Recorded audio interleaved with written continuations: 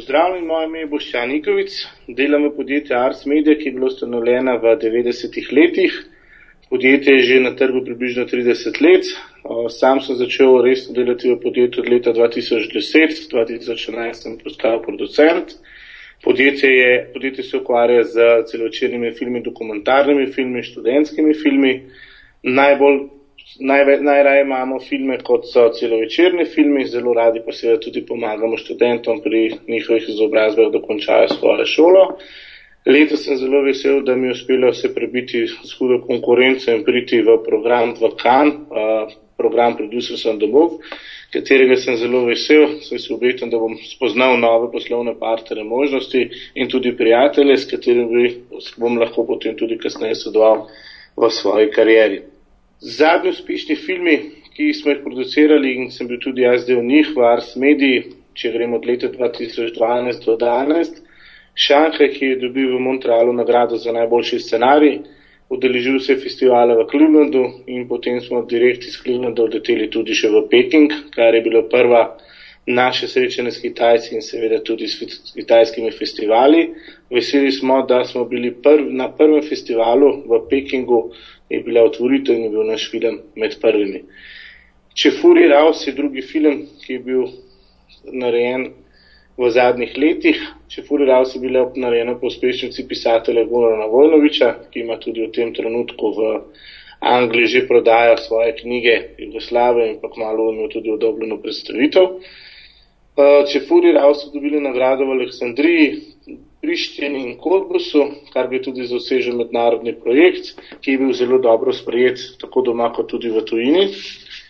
Koproducentski filmi zadnjih let so pa režiser Olman Mrzuja, Slovenec, ki dela in živi v Pragi, družinski film, ki je bil nagrajen tako v Kodbusu kot v Tokiu, in pa leta 2012 je naredil Mlado noč, ki je bila izbrana za Berlinale v sekciji Berlinale 2012, sekcija Forum.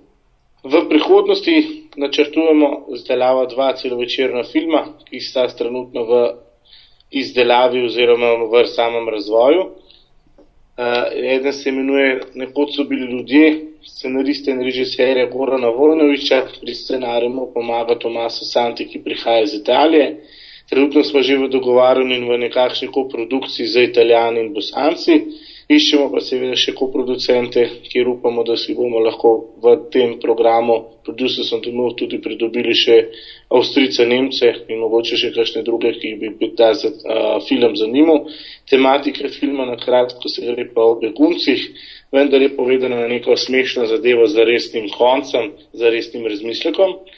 Drugi film je resnejša tematike iz Prve svetovne vojne, ker vemo, da bo leta 2018 100. obletnica Prve svetovne vojne. Zato smo se namenili narediti film, katerega trenutno pripravljamo. Film pa se imenuje Pisma iz Lindenhofa, priznanega slovenskega režiserja. Posem se ga boste nekateri lahko spomnili po dokumentarnem filmu Otroci iz Petrička, gre za Mirana Zupaniča. Trenutno pripravljamo še 2 dokumentarna filma, 50-minutne dolžine, 2 mladih režiserjev.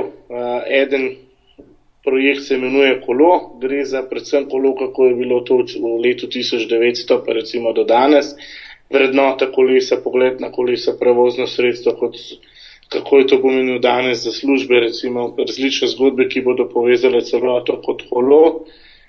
Za drugi film gre pa za idrijsko čipko, ki je praktično skoraj že izumrla pri nas, potem pa se je kar naenkrat začela nazaj dvigati in idrijska čipka je tista, ki v bistvu jo tudi lahko najdemo v Združenih državah Amerike in pa tudi v Avstraliji.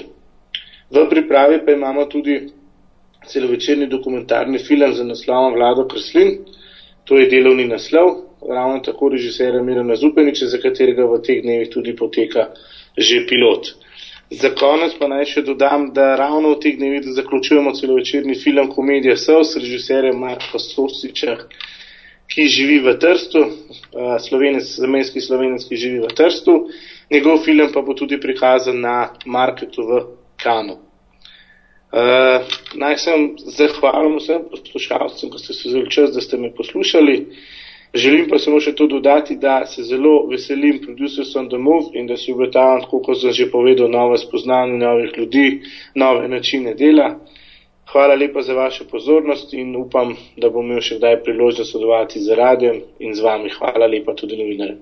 Fred Film Radio 24/7 on Fred.fm and smartphone apps.